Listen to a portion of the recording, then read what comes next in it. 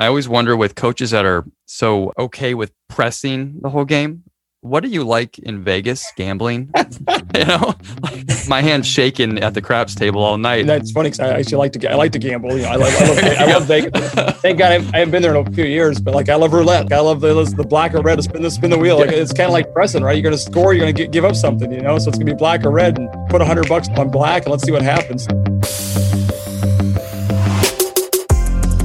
Welcome to Slapping Glass, where we explore basketball's best ideas, strategies, and coaches from around the world.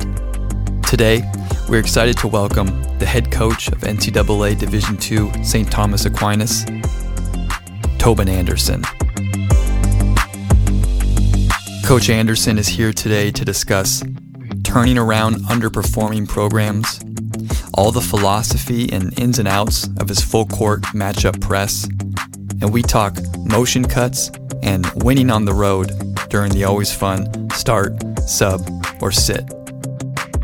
We're excited to have recently launched Slapping Glass Plus, our coaching and leadership platform consisting of Slapping Glass TV, the Sunday morning newsletter, a private Coach's Corner community, monthly clinics and Q&As, and more.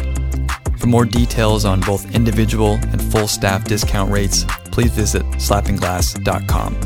We hope to see you there.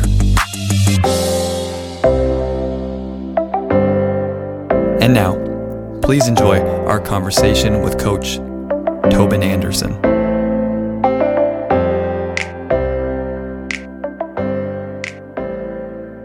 We want to start with your own personal experience, but also your advice in helping coaches who are trying to kind of build towards a great job and the types of jobs that you take early in your career that are good for growth personally, but then also professionally.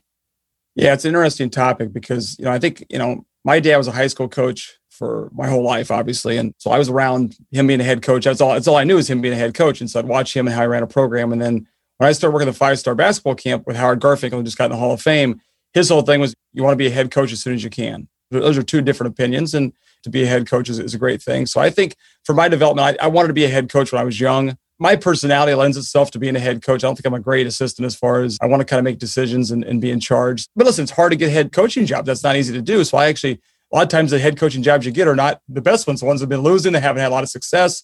So you have to take those jobs and be ready to turn a program around. So I've had 3 head coaching jobs, and 2 of them were really not in a good place when I took over.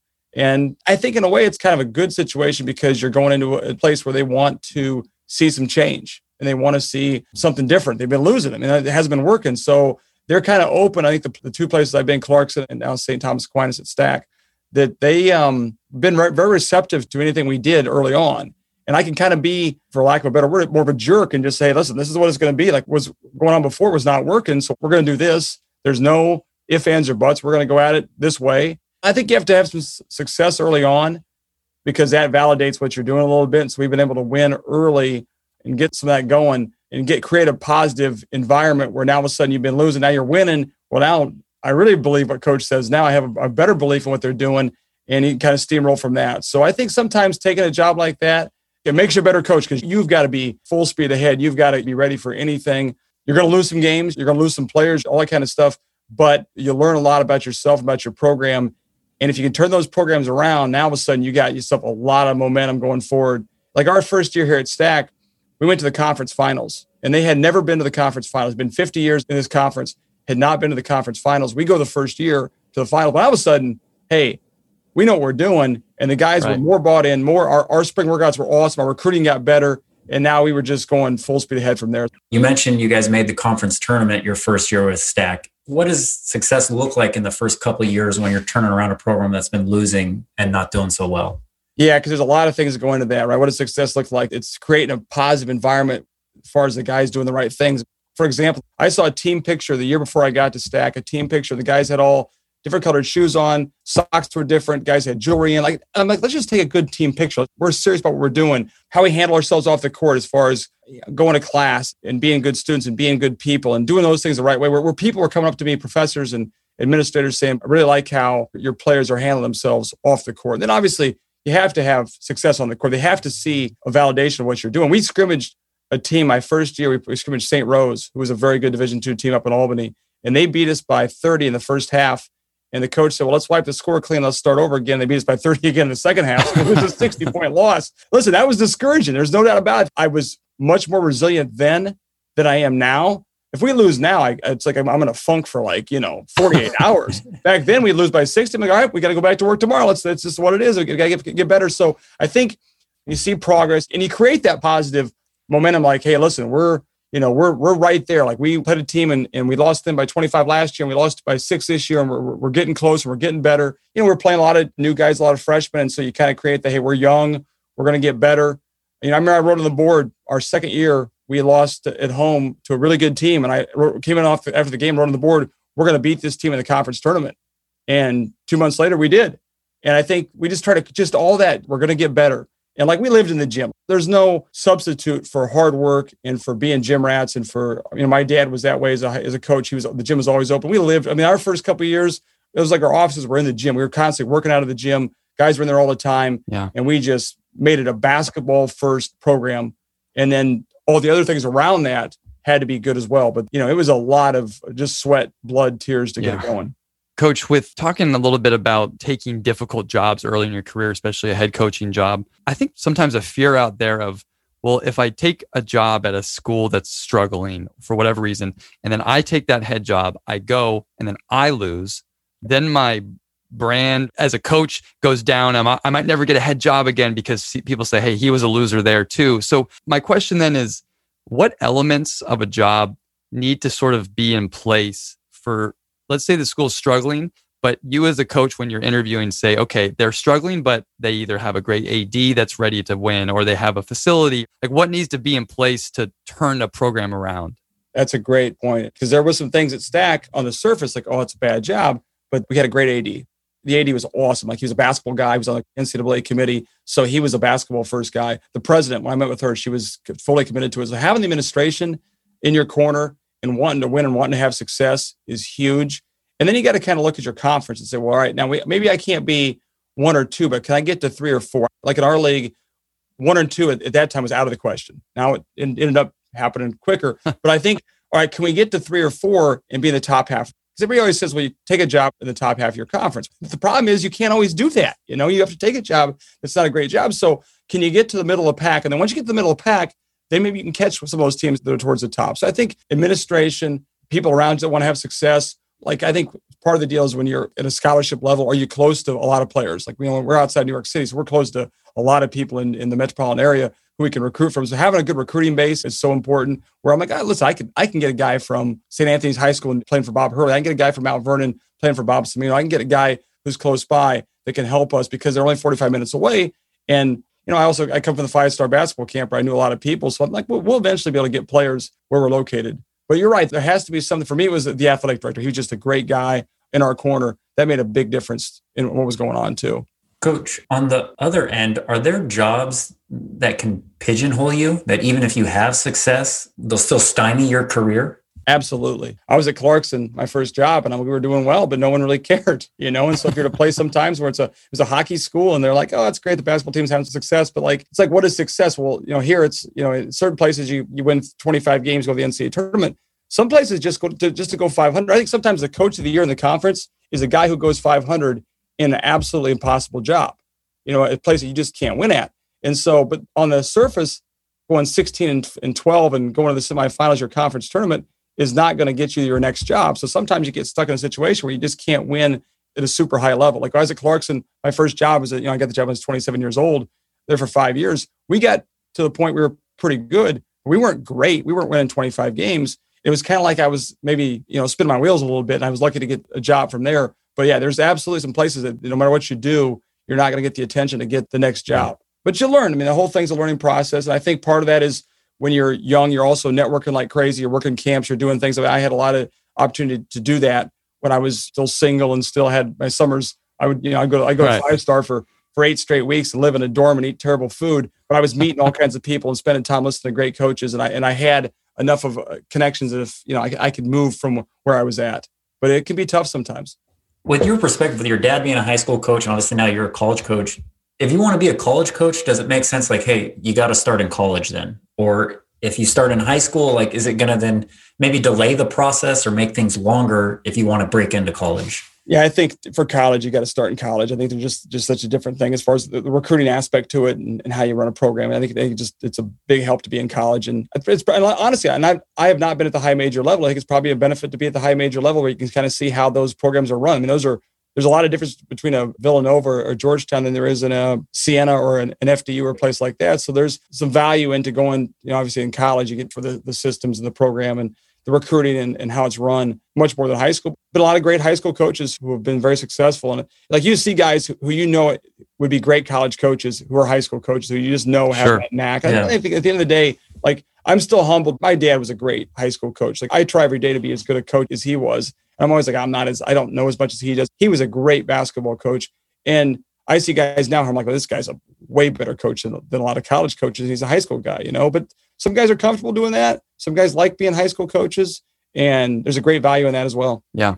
Coach, how about in a career, getting to a point in your career where you're at a place that you're happy to kind of stay for a long time, where some of the happiest coaches that I know are Division II and Division III head coaches or high school head coaches, where they just are at the level they love, at a school they love, and they're no longer looking to maybe do the summer circuit of of eating crappy food. And for like yourself, for coaches out there, where does that sort of take place where you're saying, hey, now I'm good here. I'm going to stay and make a career of it? Yeah, my dad told me that, what's a good program? A program you can win at is a great program. And like, if you can find a place where you can win and be successful and you're happy, you don't want to mess with happiness. The beer tastes better, the wings taste better after wins. That's just all there is to it. Like after wins, like I still enjoy the wins. Like, we won a lot of games, and like every win's like a new thing for us. And so if you can find a place where you can win and have success and be happy, like sometimes you get to a certain point, chasing the next job is just not worth it. I mean, I've loved being at Stack. I've never been happier being here. Yeah, I mean, are there challenges here? Yeah. Our gym is maybe one of the worst gyms in Division II. Our facilities are awful. But here's the thing. When a kid comes here and if they're going to make their decision based on the facilities, we probably don't want that guy. He's probably not the toughest guy, the guy who's the grinder, the gym rat. I want guys who come here because they want to win and be successful. And so we've done a good job of surrounding ourselves with those kind of people who are blue collar guys. You see a lot of guys that are doing that. You see a lot of guys who are happy at Division II and Division III and they're winning. And I think that's a great thing. I think that's an awesome thing. Sometimes the outside forces make you chase jobs because, you should be a Division I coach or you should do this. Well, they don't know you. And I think I see a lot of guys going after things and then being unhappy. We had Fran Franchella on, who spoke at our tip-off dinner a few years ago, and Fran talked about his happiest days were at Manhattan. And I kind of feel sometimes about Stack. I've been involved in some jobs, but I love what I'm doing here. I love the people here. I love who I'm around. Sure. Why screw that up? Right. So I'm sure at some point I will screw it up, but I don't want to screw it up. Right. Absolutely. Coach, we'd like to move into conversation about pressing, and something that I know you and your opponents are very familiar with. A kind of a funny question to start here on it, but I always wonder with coaches that are so okay with pressing the whole game, what do you like in Vegas gambling? Are you a because for someone like me, kind of a nervous pressing guy, like I'm my hand's shaking at the craps table all night. How are you with that? That's funny because I actually like to gamble. I love Vegas. Thank God I haven't been there in a few years, but like I love roulette. Like I love the black or red. Spin the wheel. Like it's kind of like pressing, right? You're going to score. You're going to give up something, So it's going to be black or red, and put $100 on black, and let's see what happens. So no, I think I'm a gambler by nature. That's a personality a little bit. Everybody's like, well, you press, you're going to give stuff up. Well, yeah, you're going to give stuff up. That's part of pressing. You're going to have to give something up. Our best pressing teams give up more points than our bad pressing teams, but we're getting more. Right. I don't mind giving us stuff up. If we can get the plus minus ends up being 30 points off our press and we're giving up 15, I'll take that, as opposed to the other way. So yeah, I think I'm more of a gambler by nature, by my personality. So, and I listen, as I get old, sometimes as you get older, you get more conservative. As I've gotten older, I've gotten more like, I want to be even like wilder next year. Let's score 110. Let's press off misses. Let's make the game even more chaotic. So I think I'm getting more going the other way. Yeah, the opposite way. I'm getting more wild, I think, on that situation. Well, Coach, before we get really into some of the details of it, one more, kind of philosophical question with pressing. Always interested to hear where your roots came from with learning how to press and why you bought into it as a coach. Patino's team back when he had Walter McCarty and Mashburn and those guys, just watched. I think I was in college then, and they just had so much talent. But you'd watch those games and they just came at you. And then My dad at the end of his career started pressing some with his teams. I just like the idea of just throwing the first punch, like going after people. When you're in Division III, you're coming off vans, you're coming off a bus the day of the game. There's never a time when we're not ready to play because we're pressing. Like we're walking in the gym, like we're going for it. There's not an opportunity for us to be flat. You can't press and be flat. So like when we walk off the van or off the bus, we're not going to be flat because we're going to go, as soon as we score, we're up into you. And guys know that. It was like a mentality. And I think it creates this in your opponents sometimes more of a mindset like, oh, geez, here we go. We're going to see this for 40 minutes tonight. And like, you better be ready because we're going to come after you. So I thought the Pitino teams, watching them play when he was at Kentucky, and I still have highlight tapes of those games. They're off of VHS. I taped off a tape and it's awful. But like, we'll show them to our guys sometimes and you can see those guys, how they went after people. And I thought it was great. I loved it. I loved how the teams played. Coach, if we can start to dive into your press, I guess let's start with what are kind of like your core tenets or core philosophy of the press when you start to work on it with your guys? Yeah, I think it all starts with ball pressure. No matter if it's the inbounder, having what we call our four-man or the guy guarding the inbounder. You got to be careful nowadays that you start calling guys four-man. They don't want to be called four-man because that's like a power forward. So we're going to change the names to like animals, like pit bulls and things like that because they don't want to be guys don't want to be called four-man sometimes. So the guy on the ball, that's our four-man. But his pressure initially by trying to get deflections and tips and like create havoc on the ball is great. And then when the ball gets inbound and just have the pressure, be connected with the ball and make the guy with the ball, he's got to dribble it. Like, we always say, if they're going to pass the ball against our press, that's not a good thing. We do not want teams to pass the ball. So the fact that we can get ball pressure and make them dribble is huge. Being on a string where all five guys are connected, we trap based on the situation, based on if a guy spins, if a guy loses vision, we'll trap off a guy who can't handle. So if that happens, okay, that's fine. The other four guys got to make sure they're moving as that guy goes to trap and they're all connected as one. And then the same thing, if we get beat, a guy goes by somebody, we have to know, okay, now we got to come from behind, get our back pressure. Guys in the back have to be able to stunt, not give up layups for the most part and chase stuff down from behind. But it's all five guys being connected. That's the hardest part because if you go out there and you got four guys who are doing their job and one guy's not, playing with energy, playing with toughness, you're going to be in trouble sometimes. And so I think the five guys being connected, the ball pressure, the fact that everybody's got to get to ball level, you're behind and you're like, well, I'm out of the play. Well, you're never out of the play. There's always something that's going to happen. So we got to make sure guys are coming from behind and they're getting the ball level. That just aggressiveness and like on the ball, we're not afraid to get beat.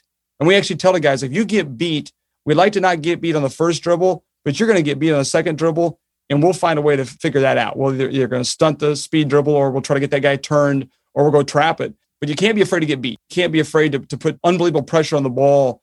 And that's when I'll stop in practice. When we're not up in the ball, that's an automatic, like we got problems. And like you got to have, at the front of your press, you got to have pit bulls. You got to have guys who just love to defend. And so you recruit to that. You recruit guys who have the mentality that want to do that. And listen, it is not easy. It's easy on game night to do it every day in practice. Like someone said, if you want to play fast and press, that's great for the games, but you got to do it every day in practice. And those are the hard days when it's like, oh, here we are again, it's minus 20 out and we're walking this damn gym and here we go again. We're going to have to start pressing. And we get into it fairly quickly in practice. So it's like, we get loose. We do some individual stuff. And like by the 20th minute of practice, we're going up and down 5-on-5. We're pressing, and I'm yelling, screaming and hollering and the coaches are yelling, screaming. That's not easy to do every day. Sticking with the on-ball pressure, and you said you want to just try to contain in one dribble. I guess what is the technique so you don't just get beat in one dribble and now you're in those stunt or rotation situations? But we play head up, so we don't force either way. And so, And it's like anything else. You mess around with it sometimes. And so whenever I mess around with the press, I get in trouble. Well, maybe we should force we can. Well, we force we can. That was something we're getting beat on that first bounce too easily. So we just play head up, nose of the ball, and then we're really getting the other guys to the ball. So it's like, all right, let's get the ball on the side. And the guy, we always want to get guys to midline and get guys obviously to the middle of the court. If that guy is sitting midline, if he's sitting over there, it's hard to go full speed middle because there's a defender sitting right in that gap there. So it's like, if we're on the ball, head up, and there's a guy sitting there, and he sees him there, he won't necessarily go full speed. The place they'll try to go full speed is sideline. And we like that because if they beat a sideline, we're going to try to turn that guy and trap from behind. Basically, the core thing is trap middle, turn sideline, trap middle. So if a guy beats the sideline, we're not trying to trap up the sideline. We're trying to get that guy turned on the sideline. That's the core principle. Because if a guy beats your sideline, he can see the guy coming to trap coming at him. As opposed to if you get him turned, now he can't see that guy coming. So we prefer to not trap up the sideline. Do we do it sometimes? Yeah, we definitely do it, but we prefer not to do that as much. We prefer stunt, sideline, trap, middle. So if you give me a sideline, it's a race hit. Like I tell the guys, like, listen, you get us one turn. If you can just get us one turn, we'll be in great shape. Everybody's like, well, you have to have great athletes. We have slow guys. I mean, I couldn't have pressed. I'm the slowest guy in the world. I tell them all the time, I couldn't get anybody turn. But like, just get us one turn. Now, obviously, if you can get us 3 turns, we'll be in great shape. If you can get us 1 turn, we'll be fine. So you're going to get beat, part of the deal. Get us 1 turn, and we'll deal with that. Coach, just one quick point of clarification for those listening to. We're talking right now about man-to-man press, right? Yep. A matchup, right? It's a matchup press. It's man-to-man. It starts off man-to-man. Man-to-man, then we trap. It becomes we rotate and zone up, but it's always back to man-to-man press. Yep. We don't match up with our typical. We go to spots and find the closest man. Got it. Okay. So we go to an area and then you find the closest man. So sometimes you'll have your point guard and their wing and things like that. So we're fine with that. But it's a matchup man-to-man press. So that was going to be kind of my next question, because with the matchup man-to-man, let's say on a make or a miss, so guys are running to spots and then finding the man in that spot as opposed to trying to find their matchup. Exactly. Okay. So our 2 best defenders on the ball, they go to the elbows and they find that. So that's our 1 and our 3 man. They go to the elbows and they find the closest guys at the elbows. As the game goes along, teams only have a certain number. It's like zone offense. How many press breaks does the team have? So at a certain point, what are they trying to do? Where they're going to go, and you get to those areas and find those guys. So we say the elbows, but sometimes they may put a guy deeper. And all right, if it's a guy deeper, you go back till you find somebody. But our 2 best defenders take their 2 best guys who are up usually, right? Okay. And then our 4 man's on the ball. Then our 2 man is our deep guy. He's our last guard. He kind of matches up with the last guy that's back. Then our 5 man, as soon as he can get back and clear space, he'll take the last guy back. So the 2 and the 5 who are back have to communicate and figure out who they're guarding back there. We get matched up that way. Okay. I think one of the things whenever we press that always is hardest to teach is a press presents a lot of gray areas and questions for players of like, well, what happens if he does this? Or what happens if he goes here? Or like, it's like the 20 questions game every time. Work on it. How do you answer those questions, and how do you work on the gray areas of a press to get back to your half-court defense? That's a great point, Dan. We don't, for the most part. I leave them alone during practice. They got to figure it out. Now, we watch a ton of tape. We tape every practice. We watch a ton of film, because if things are going that fast, and I try to stop and explain it to one guy, I'm probably confusing 3 or 4 other guys. So I do have coaches watch certain parts. Like some guys will watch the guys at the front. Some guys will watch the guys in the back. I have one coach who watches guys in the back. Because a lot of times in the press, you're looking at the front guys and say, well, the front guys aren't doing their job. It's the back guys who have to be involved, because they're the guys who are going to have to rotate, make decisions on should they come up, should they not come up. So we'll watch the back guys sometimes more than anything else. I try to, for the most part, not tell them, hey, you were right or you were wrong during practice. We'll get on about their effort. Obviously, if you're not matched up, if there's not ball pressure, we're going to get in their ass and like, hey, there's got to be ball pressure. As far as rotations and gray area, I try to stay out of that. So almost every day we come in before practice and watch some clips, especially the first month of practice. Here's good, here's bad. The good thing about being in a place for a long time, and we've played the same way now for 8 years for the most part, we have lots of tape, and we watch a lot of tape individually with our guys. I'd say more individual tape than team stuff. It's always kind of like, here's what you could have done, not here's what you have to do. And at the end of the day, we tell them if we can give up no layups, no threes to a dead 3-point shooter, and then not foul, we'll be fine. Because a good press sometimes means they just use 15 seconds to go down the floor. They can't score against us and how they want to score. They got to pull it back out and set up. That's a win for us. They wasted half the shot clock, and now they're playing fast. And we're looking for 6-0 runs. We tell it to guys all the time. The bad teams are going to get a 14-0 run. But against a good team, let's get a 6-0 spurt where we score, turn them over, score. They call timeout. You get 2 or 3 of those a game, that's your game right there, as opposed to trying to just blow teams out of every possession. So the gray area is a part that we try to just not get to, we call them fix-its. Like I think Shaka Smart started that term, fix it. If they break our press, how do we fix this? And the fix it becomes no layups, no threes to a dead 3-point shooter, and then we don't want to foul. In the fix-it category, are there any types of traps or trapping areas that are complete no-nos? We don't want long traps. So any kind of, if you can't get there in 3 steps, you probably shouldn't go. So you should stunt until you get within 3 steps. So we like long traps where they can see you coming. Long traps become long rotations. So the longer the trap, the longer the rotation is. Now all of a sudden the court's more open for things to happen. So we always, short traps are good. I think you fall in love with trap in the first pass sometimes. I think that's kind of bad pressing teams or predictable pressing teams will trap that first pass. And all of a sudden, right off the bat, we're in rotation. Our best press is, all right, they get it in. We just kind of hang and see what they're going to do. Do they clear out? Do they go full speed right away? Do they get into a press breaker? And I said, let's let them make a decision. They only have 10 seconds. They don't have that much. You can't sit there and go forever. They got to make a decision at some point. And then how we press with the matchup press, the man-to-man, and then try to trap into opportunity, it should never look the same 2 times in a row. So if it starts looking the same, like you said, if we start trapping the first pass, it becomes very predictable. It becomes the same.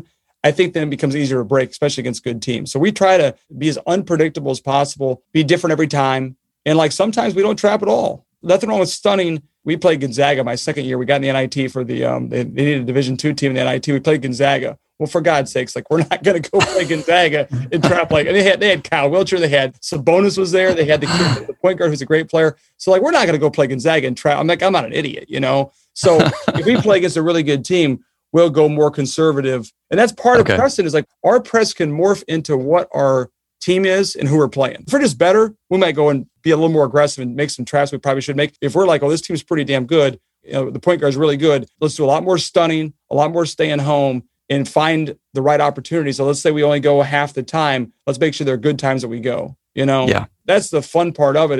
And like I always tell the guys, by the first media timeout, you'll know before I know. And they'll come to the timeout and say, what do you guys think? And my best teams will say at the timeout, hey guys, we're trapping too much. Let us do our job up front. They'll tell our teammates, let us do our job up front. Let us turn this guy a little bit. Let's not go crazy and trap. Because sometimes the trap bails a guy out. Like now all of a sudden he gets trapped. Okay, now a bad ball handler can make it a skip pass or hit the guy in the middle, and now we're in trouble. So we let the guys kind of figure things out as it goes along. People say, well, the pressing, it's easier as the year goes along. It's not as effective. I think it gets better because our guys start to figure out what they can and can't do by the time we get to March, as far as what our strengths are, what we can do well and not do well. And that becomes a bonus for us. Sure. With the randomness and never trying to do the same thing twice, will you ever change the on-ball pressure as far as do a more, let's say, contain, but not, or is it always the on-ball pressure always the same? It's just the stunts or the traps. The on-ball has got to be the same, because if you start doing that, then you might as well not press. You might as well just go back and just retreat and surrender. We call it. That's not our thing. So I think the on-ball pressure has got to be the same. I think what you just said, the off-the-ball guys kind of dictate how aggressive you're going to be. We have calls. I mean, we definitely have calls. Like our 55 is our full court man, no traps. So at the end of the game, 2 minutes to go, we'll go straight 55, no traps, and it's all stunts. Now, they don't know we're not coming, so let's stun hard. Let's come up 2 steps like we're coming, and then retreat and off the ball and just kind of, let the guy on the ball work a little bit, But that's got to be a constant, the on-the-ball pressure.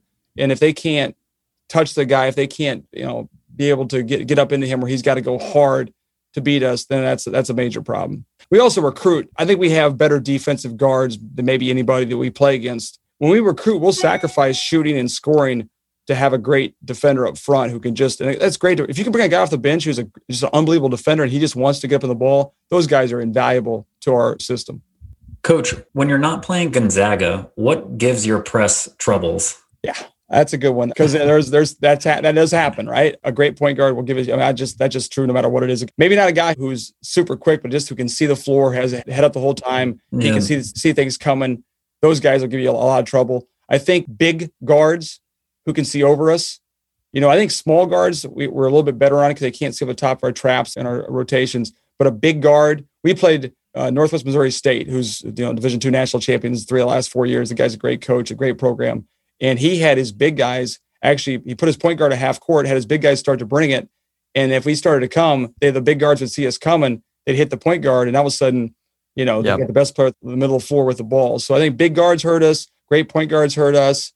I think teams that have a great balance of knowing when to go, when there's like a 3-on-2 and it's the right opportunity, and also when to pull it back out and make us have to defend in the half court and slow the tempo down, those teams cause us problems. Teams that just want to go, we're fine with that. We're used to that. But the teams that can have a nice balance of, okay, we don't have nothing right now, let's pull it back out and let's make these guys defend for 30 seconds, that will cause us problems too. So I think those are probably the biggest things, But I don't mind, and I tell you this, I think teams sometimes that play a little bit loose with their press break, who don't have a necessary, I think the teams that have a structured press break are easier for us to figure out. The ones who just on a made basket just get it and go, because it's almost like we got to kind of figure out then what they're doing and have to react to how they're going. And there's no structure to it. So it's kind of like it's a free-flowing game. That hurts us a little bit more. The teams that let the ball bounce, let their four-man take it out or their point guard take it out, gives us a chance to kind of get in position. That helps us sometimes to be able to do that. We have a harder time against teams that just go. Coach, you mentioned it a second ago about, getting into half court defense now, and kind of wanted to talk about that subject because I think being a great pressing team, sometimes coaches will say, well, how do you work on your half court defense? And for you to win in March and be a NCAA tournament team, at some point you have to be a great half court team as well. How do you work on going from great back pressure on the press to then getting really locked in half court defensively? And the half court defense is still the backbone of our program. Everybody's like, well, you press all the time. We only press on makes and on dead balls. So you're only really pressing, I think it was this year, it was like 42% of the time we're pressing. We're not pressing every possession because we miss a shot. We're back in our defensive transition, back in our half court man. And the first thing we teach at the start of the year is not our press. It's our defensive transition off of misses. Then it's our press. And then, half court defense is still the backbone of what you do. So we spend a ton of time on that. We're pretty vanilla in the half court. We don't gamble at all. The mantra is kind of, hey, we'll take our chances with our press. We'll take our chances by playing this way. When it gets in the half court, we're just going to gap. We're going to play basically head up, maybe a little bit of no middle in certain seasons, and nothing too tricky at all, and just try to contain the ball and play that way. By doing that, it kind of gives us like a two-tempo defense. The first tempo is, hey, our press is just, we're going to go after you. And then the half court, it's more like, all right, now we're going to guard and be solid. Listen, we're still doing shell drill. We're still doing our breakdown stuff. We're still doing closeouts. All the stuff we have to do, we're doing in the half court. We don't compromise that at all. When we do compromise, we don't play any zone. I might be the worst out of bounds play coach in the country. We have the worst out of bounds plays. I mean, they're awful. Like we don't have any lob plays. Like we run motion on offense, so it's like we don't have a lot of sets. We're not as tricky probably. We're just more because we have to do, like you said, we have to do the half court. The half court defense has to be good, and I think we've been very good. We've led the conference in our most of our stuff most years. Defensive field goal percentage, all the stuff that's important to us. We've been great about. So we haven't compromised that. I don't think at all. And I wish I could coach zone and I could be better coaching zone. I just don't have the patience and probably the time to do that. So like if we play any kind of secondary defense, it's like a triangle and two or a 1-3 and a chaser where it's very simple we don't have to spend a lot of time going over that. Yeah. But our half court has to be good. And so, we will press to start practice. And then at some point we're going into half court stuff to break down. We did a lot more 3-on-3 defensively stuff the last couple of years. Actually, I've gotten away from as much the shell stuff, as much and more of the 3-on-3 and more of the guard in certain actions. But our guys know from what we emphasize, we're going to be good in the half court as well. Coach, if I can just follow you, said something really interesting. Why have you gone away more from shell and more towards 3-on-3? And it becomes robotic sometimes. The jump to the ball, how we used to do it all the time. We'd start out with the closeouts. We'd start with getting them in position and things like that. And I think they got to be able to react to certain things. They got to be able to be spontaneous. And so we still do some here and there. But the 3-on-3, you can get harder to guard. There's more court to guard. There's more spacing out there for the offensive team. I love playing 3-on-3 for our offense because there's more room and more opportunities to do other things. Well, now defensively, it's harder to guard certain things. So I think it gives us a chance to kind of really focus on how we're guarding certain actions. And most action happens with 3 guys involved for the most part. So it's like it allows us to really focus on a certain action. I think for the flow of practice too, when you're going a lot of 5-on-5 and then you go to 4-on-4 half court, it kind of slows. I don't want to slow practice down. So 3-on-3 gets a lot more action, a lot quicker stuff happening. I've loved it. The guys enjoy it too. It sounds to me and what Dan had asked about earlier, like teaching the gray areas of the press, and then, with 3-on-3 and going away from our shell, it's generating more of these gray areas. So I guess my question is, what does teaching the press help your team do in the half court? And I've always thought that, my dad told me that too, is like I think the press makes you a better half court defensive team. Like we're a little more on our toes. You know what I'm saying? Defense, like guys in the gaps are a little more like we're sniffing things out quicker. They see things happening sooner because when the press, you got to be alert to what's going to happen. If a guy starts to get beat, you got to react right away. Well, I think the same thing if you're playing, the half court gap defense, you've got to be alert and ready to help on the first action, the first dribble, the first look. The press is a ball press. Like the ball dictates what you do. Well, in the half court, the ball dictates everything. So it kind of helps our half court just be a little more ready to play right off the bat. Like we're not back on our heels at all. We're fairly aggressive. I will say rotations. Because of our press rotations, we're trapping all the time. We're constantly doing things with guys moving. Then now in the half court, if there's a baseline drive, we got to come over and shut that down and rotate. We're much better with our rotations because of the press. Like all 5 guys are on a string. We're moving together. I think it really helped us that way. In ball screen defense, we're able to now, when we ice most things on the side, same thing, just to be disruptive. But now when there's a throwback and we got to stunt that guy, or let's say rotate to a great shooter, a guy who pops, we're able to rotate quicker and we have a better feel for it because of the pressing rotation. So I think it's helped to make us better. We get more deflections, we get more tips. And listen, guys want to make things happen, and we'll tell them sometimes like, hey, listen, we got to make something happen here. Like press or half court defense. We got to get deflection. We got to get a steal. We got to shoot a gap. We can recover if that happens. I mean, we don't want to do it all the time. But we can be a little more aggressive because that's our mentality. Coach, kind of going back a little bit to the press too here. Does your mentality change at all crunch time when you're pressing, in the last 4 minutes of a game as opposed to the first 36 where it's just about pace and getting turnover, all that. And then all of a sudden it's a tight game for either way. Do you look at it differently or are you the same mentality then? I love trapping late game. Like I love going and making something happen late because I think teams want it. Like what you said, there's the thing, well, let's just be conservative. And listen, I've done that too. I've been more like, hey, let's not foul. Let's not trap. Let's not get ourselves. But we are at our best when in those situations we're aggressive, making guys make plays, going fast, especially out of a timeout. We had a team in our conference would always call timeout on the side, get across half court, call timeout on the side and run a set. We would trap the first pass every time. That's our gold call. We're going to go gold. If they call timeout, we're going gold every time they do this because whatever they're running, they drew up. And the funny part was the guy never changed to not calling timeout. The best thing he could do is not call timeout because we're going to play straight up man to man. So we would trap that. I just don't think you should get beat by their best stuff. And I think sometimes in the game, if you can trap and you can be aggressive and do that, it's like a guy goes full speed and all of a sudden he's 3-on-2 and he throws the ball to the wrong guy and they turn it over. That could be the game right there. But now there are times when you're in the bonus and you don't want to foul that we're going to be more, hey, listen, let's just go straight 55 and let's just not foul. Let's do a lot of stunning. I'm constantly on the sideline yelling, don't foul, don't foul, don't foul. Because, guys will still try to be sometimes too aggressive. You hit on something with us, Coach. My mind goes to now, how are you working on these late game trap situational things with your players? Because I think it's just such a different mindset when it's just teaching the principles of a press and how to have back pressure and all that. And then all of a sudden it's like, hey, knowing the score, the time, we're going to press, get back to recover. What types of drills or situations do you put them in practice so they're used to this? Yeah. No, we do, quite a few situations. And I will say that I probably make more calls late game than I do the first 36 minutes. They're thinking in their minds, well, we probably shouldn't trap here. I'm like, no, that's not what we're going to do here. So we have a goal, we're trapping the first pass, or we call it the first bounce, we're going. So it's like, I'll make more calls. And so we'll do a practice, a minute and a half to go, whatever it is, whatever the situation is, and we're going to go gold, So let's go gold on the pass where we're going. Now, listen, there's more of a sense of urgency to recover because we're in a situation where it's a 2-point game and we cannot afford to not be back at full speed, not be in great rotations, making the right plays. And I think guys know that. I think if you get across to them that our mentality is going to be to be aggressive at that point of the game, then I think they're ready for when the game comes. But the same token, we've also gone 1-3 and a chaser. We've also gone triangle and 2, but just something different. Like I don't want to necessarily guard your best at the end of the game because, listen, teams spend a lot of time on that kind of thing. And I think we went 1-3 and a chaser in the NCAA tournament 3 years ago. It won us a big possession and we ended up winning the game and they had no idea it was coming. We kind of saved it for then. So we'll do that as well. We'll work on that. We're going to go in. And the funny part is that you call timeout and you ask the guys, like, what do you think? And they all want to stay. They all want to play. They want to play man to man. We're coach. Let's just go straight man. Yeah. They don't want to foul. They don't want to foul when you're up by 3. They get. No, we're fine, coach. No. We're gonna go 1-3 chaser. We're gonna trap. We're gonna foul. And then if you do it a couple times, it's successful. Then they're like, let's do it that way. Yeah. Sometimes asking them is not necessarily the best thing to do because they get their own ideas. It's not always a democracy. No, it can't be all the time. Yeah.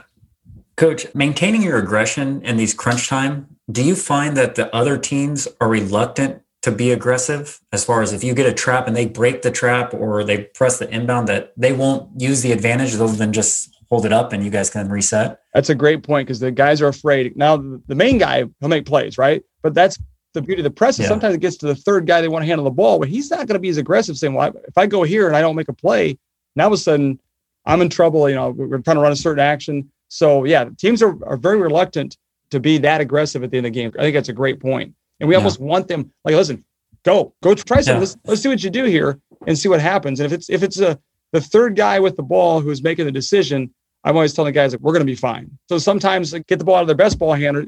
Most guys are in the backcourt. The first and second best ball handlers are using in the backcourt. Okay, we trap, we rotate. The first guy throws the second guy. Now it's going to throw the ball to the third or fourth ball handler. He's got to make a decision going 3-on-2. We got back pressure. I'll take our chances. He's going to travel. We'll take a ton of charges because he's out of control. He'll make the wrong decision. He'll take the wrong shot. And I've always said against our press, I kind of like it. The first possession of the game, they come down the floor and they go boom, boom, throw the ball to the corner. A guy makes a 3, right? Because now it's like, okay, you made the first three. Now do you shoot all those threes? And all of a sudden, I feel pretty good about that one. Then you miss the second one, you miss the third one. Now the coach is upset because, hey, we shouldn't be taking those shots. Now you got to pull it back out. And once they start being hesitant, then it's like, now we got them afraid to make plays at certain points. So it's a mentality that kind of like can cause problems for certain teams, especially teams who are very structured and have a certain way they want to play. And our thing is to cause as much chaos as we possibly can without being crazy. Right? Yeah.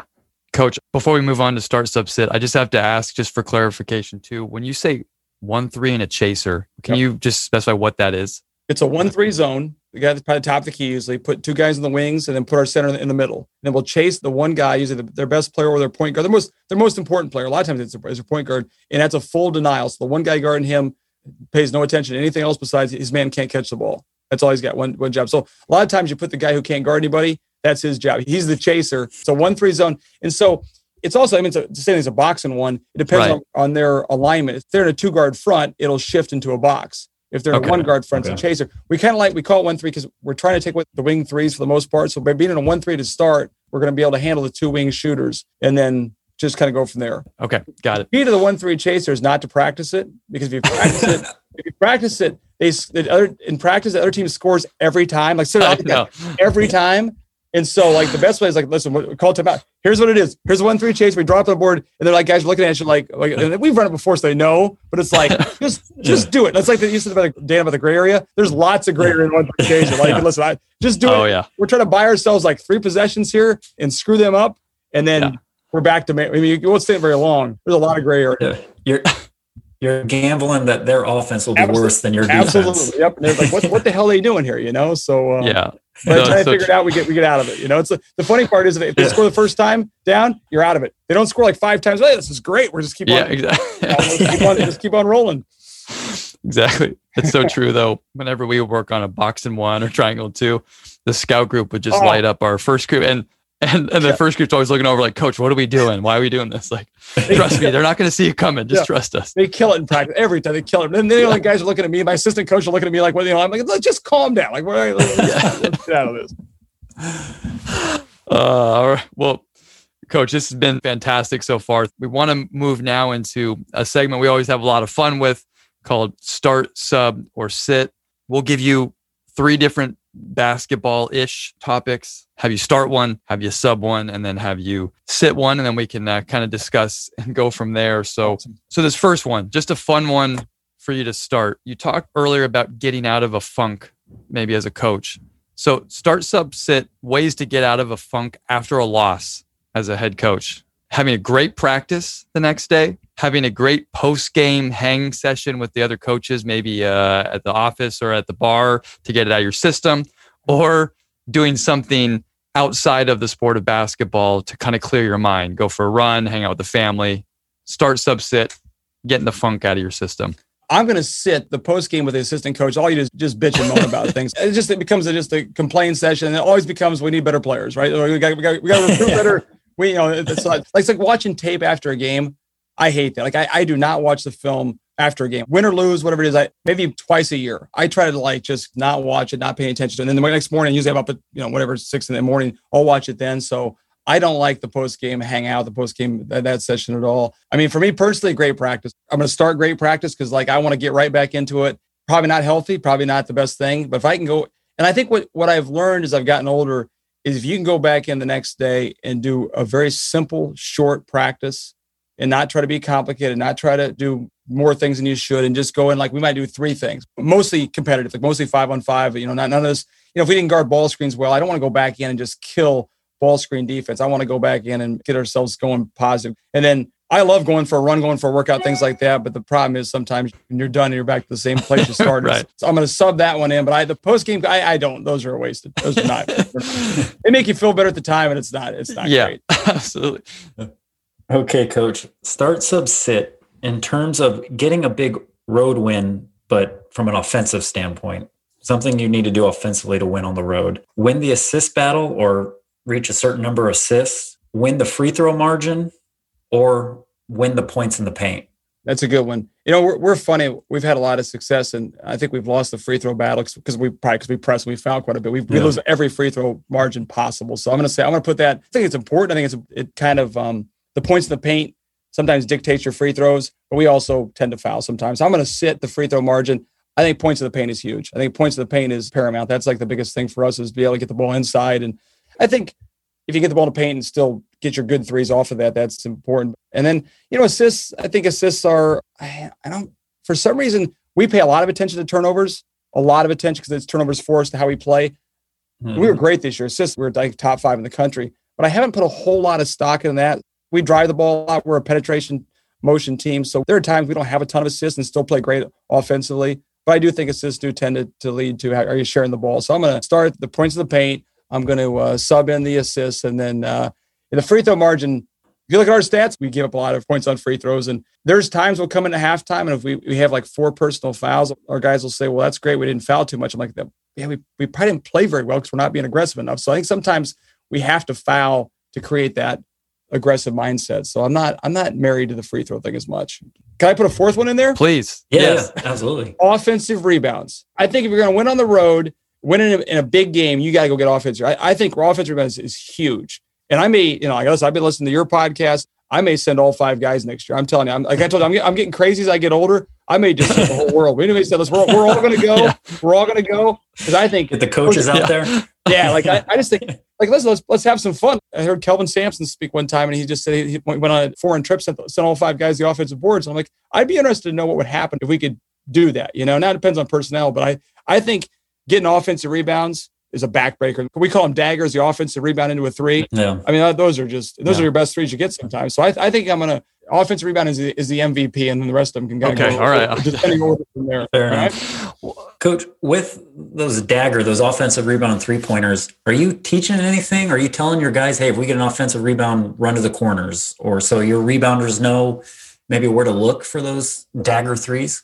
We basically tell the offensive rebounders, if you don't have an immediate putback, you're looking out. And then we don't always say spots, but we always send 2 guys back. Those guys on the offensive board are hitting right to the 3. And we're going right to 3. Don't find the ball. It's a deep corner rebound. They'll go to the corners, but just find an open spot. And we hit a dagger, the whole bench. We love the daggers. The daggers are that's the whole bench goes crazy. And everybody's yelling dagger. So it's kind of like what you emphasize. It's a lot of fun. So dagger, dagger, dagger. So we make it a fun thing. And it's like we scored. Yeah.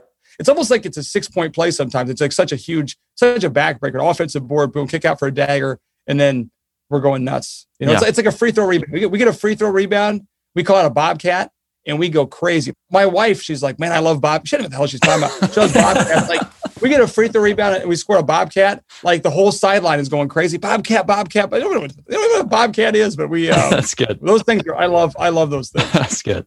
Is there a reason why it's called bobcat? Yep. The coach at Quinnipiac, Sean Doherty, who's a good friend of mine, he taught us how to rebound off free throws. We do a little thing, and no one else does it, which is funny. They'll probably start doing it when they hear the podcast, but we do a little playoff.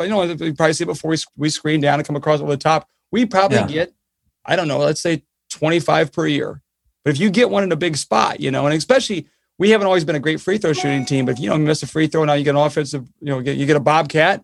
You get a bobcat dagger, that should be like 10 points. You get the game. Yeah. Unbelievable. But those, we do that all the time. And if our guys don't bobcat, if they don't make that move on the offensive rebound, we'll run a 17 the next day. Because you have to bobcat every time. If you don't do it, we're gonna run a 17 because that's so important for us. And a minute to go, and it's a 1-on-1. And hey, if we miss one, but we get a bobcat and we get 2, that's the game right there. So those are big for us. Coach, can I follow up on the bobcat too? I'd like to know, I don't want you to give away your secrets too much, but are you giving those guys, are they Xing in front of each other and coming around, or are they spinning off? Do you make a call at the time? Do you have different options for them to do the bobcat stuff? We have an assistant who calls the guy's names. One guy's a diver, one guy's is the guy who goes over the top. Yeah. So we call out the guy's name. Depending, obviously, the diver is going to be the tough guy, the physical guy who wants a little bit of contact, because he's basically going to come across and take guys out. There's a certain technique we teach with that guy who's looping behind. One guy's diving, the other guy's looping behind, and we're trying to get to the front of the rim. That's a putback dunk if you can, know. So we have an assistant coach call the guy's name out. Now after a certain point, they kind of know who's, it's like the tough guy is going to dive and the finesse guy is going to loop, right? And there's times we look at the free throw line and we 2 finesse guys in there, no, get out of it, get it. Then somebody else in there. I tell you what, that has been I told this to Sean, and Sean's a good friend of mine. Like, that's been one of the most important things that we've done the last 5 years to win us games is that free throw offensive rebound. It's been, I cannot tell you the number of big baskets we've got off of that action. Because, like, at the end of the day, what happens at a free throw at the game, coach is calling out, hey, we're going to do this. We're going to run this play. Guys are not as engaged into games on free throw box outs. Yep. And you can steal one. That's a back break. That's a game. Absolutely. All right, Coach, we got one more for you each here. So I'm going to move on to my next. So we're going to go the offensive side of the ball here with you. Yep. So I know you guys run motion offense, and I want to go start, sub, sit, the most important elements for you within the motion offense. So start, sub, sit, rim cuts, or just cutting in general, clearing space through a cut, screening, either screening away or setting flare screens, or just proper spacing, getting to the deep corners or getting to the wings. The least important to me is screening. We become more of a cutting motion. My dad was a Bob Knight disciple. We ran all five. When I was a high school player, we ran all Bob Knight motion. And your first guest, Elliot, who's a tremendous motion coach. Yeah. Tremendous motion coach. I watch his stuff all the time. And he's more of a screening motion. Like, we're more of a cutting, driving motion just because we've actually gotten rid of the down screen. So we don't screen as much anymore. And I don't think we're a great screening team. We're more of a cutting team. So I would say the cuts and the spacing are probably the two most important things in our motion. And I think the spacing is probably I would probably start spacing, because you can't, like, you can cut all you want to. If you cut on top of each other, that's a major problem. You got to be able to cut and then get the hell out of there. If you cut and linger, if you cut and jog out of there, you're going to have major problems. You're creating the space, you're creating room to drive, you're creating room to make plays. And we've done a couple things off our cuts. We've actually invented some things.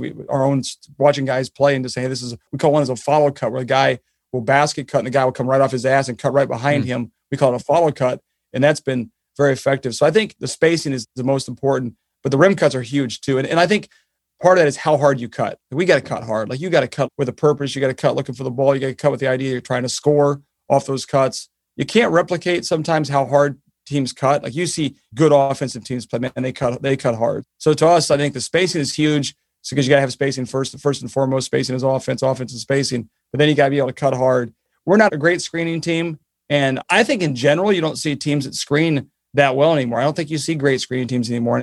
I think you see more teams that are slipping and more teams that are ghosted and more teams that are moving off that. And it was funny, I was watching some AAU this weekend, and you've seen all these guys, all these big guys. Now they're ghosting all. It's great. It's great. Like, it's like certain things are a privilege and certain things are a right. Like that kind of stuff, that's a privilege. That's not a right. Like, there's certain guys, like, just roll. Well, you just get the hell out of there so we can right. We can get a shake action or something. Like, stop trying to be cute because you saw some video of guys doing it. You saw Luka doing certain.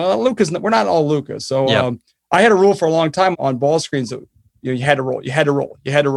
And then all of a sudden now we've fallen in love a little bit with all the other actions. So now we do almost do that too much, where it's like, now it's like, all right, you have to roll. And then we pull two guys aside. Now, listen, you can ghost a little bit, you can slip a little bit, but but no, I think the screening is not as important to me. Coach, a quick kind of philosophical question. If you're going to be a pressing team, is there a type of offense that is more conducive? Like, can you be a walk it up, methodical offense and still press how you want to press? To me, it's like, I want to give the guys offensive freedom, right? Because defensively, we're asking a lot of our guys to pressure the ball, to play 94 feet, to whenever we score, like, there's a certain, like, you've got to be in certain spots, you got to be in rotation. We're asking them to play there, for back pressure, you got to be in a dead sprint the whole time. Out of traps, you got to be in a dead sprint.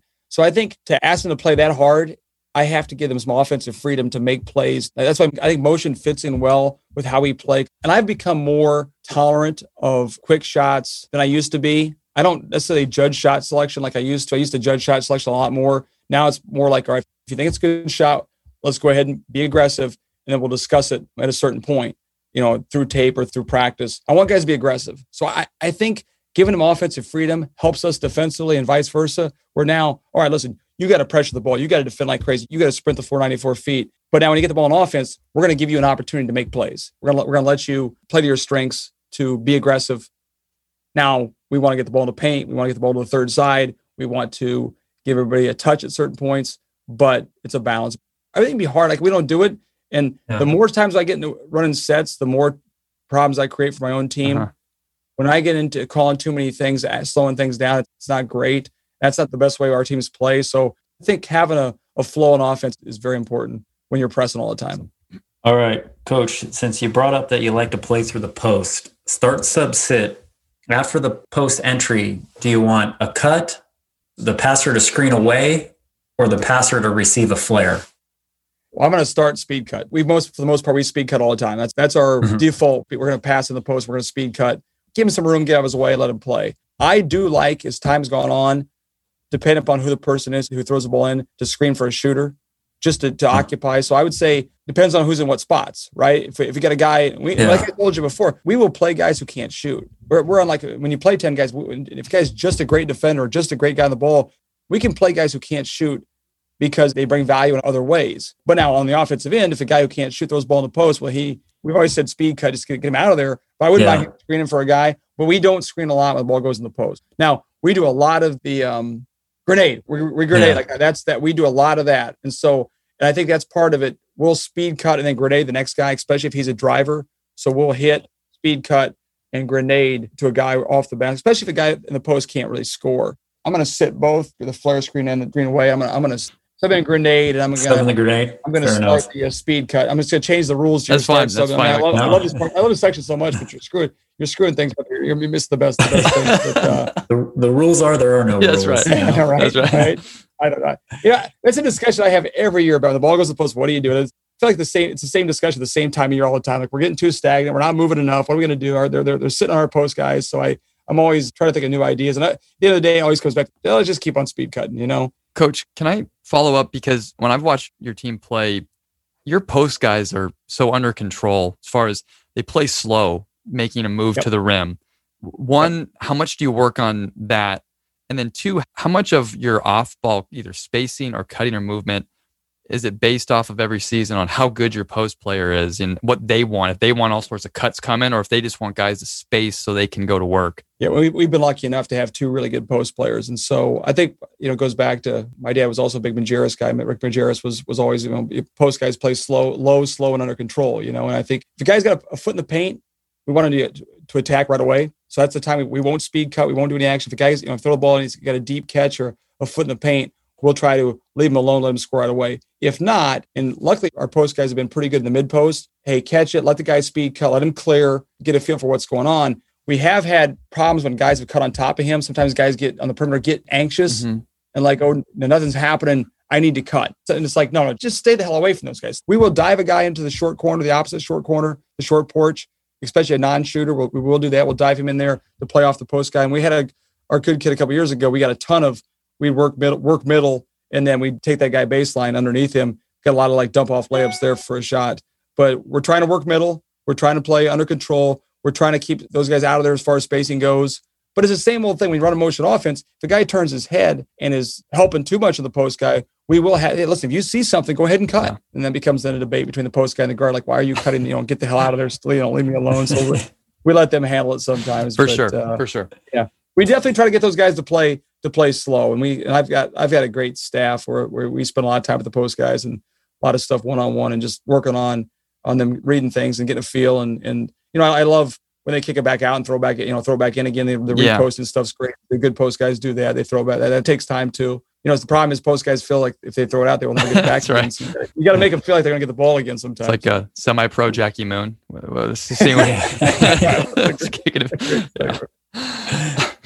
Coach, with the grenade action, is it a read, or are you making usually the call? No, it's a read. It's a read. So when we teach our motion, like a lot of times we'll do it. I've heard a lot of guys that have talked, I think it's probably the same way. A lot of the 3-on-3 stuff, like, let's go 3-on-3. Let's throw it in.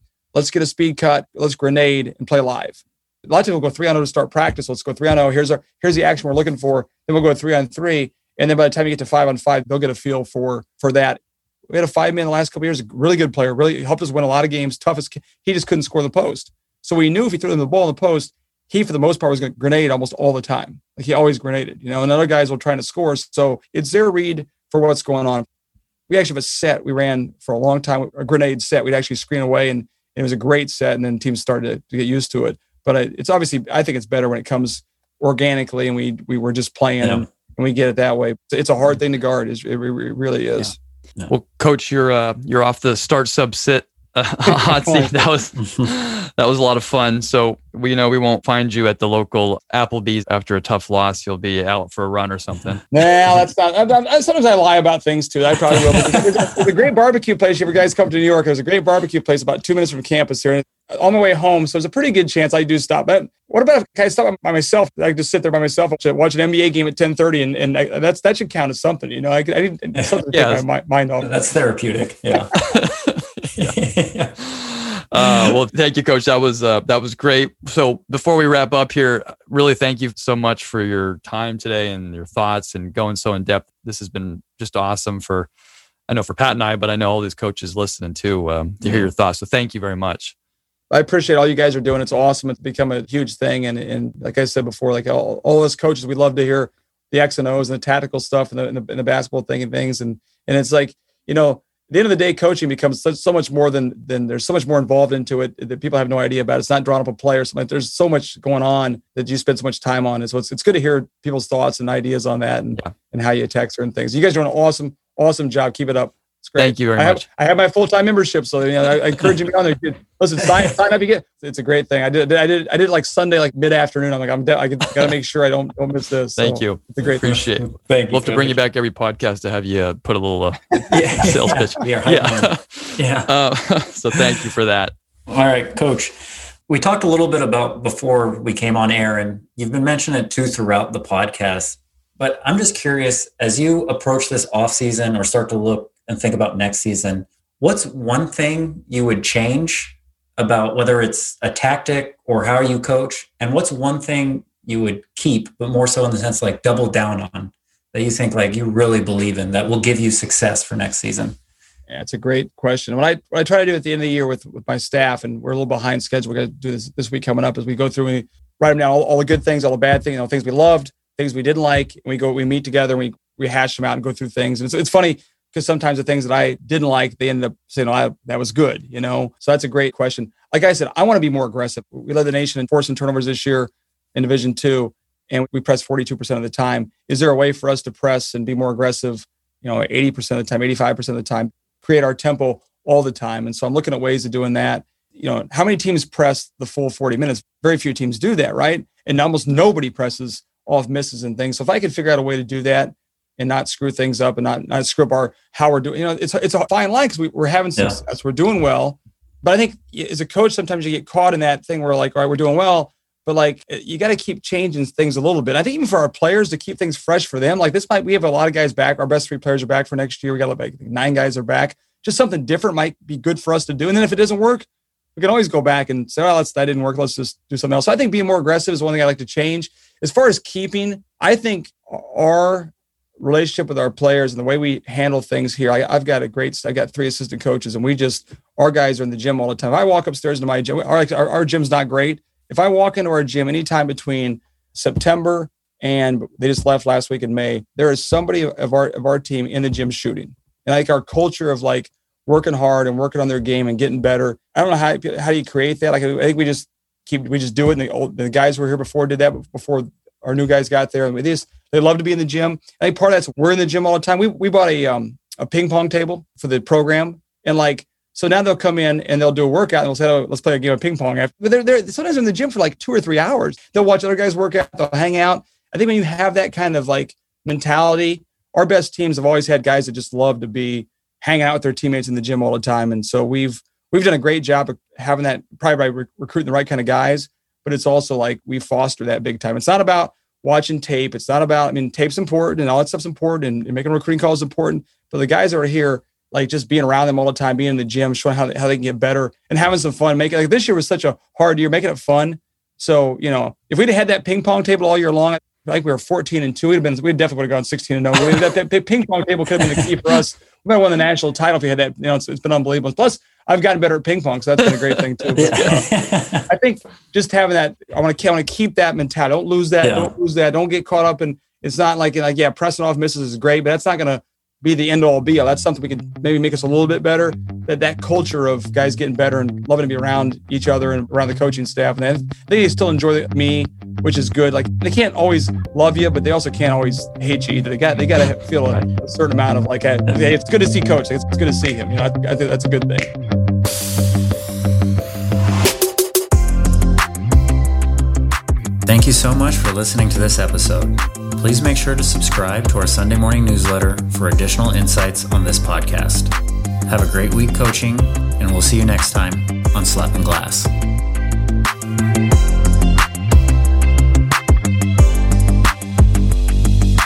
Do we have a name yet for this thing? I have like slapping backboard. Slapping glass. Slapping glass. That's kind of funny. I like that. What's wrong? Slapping glass.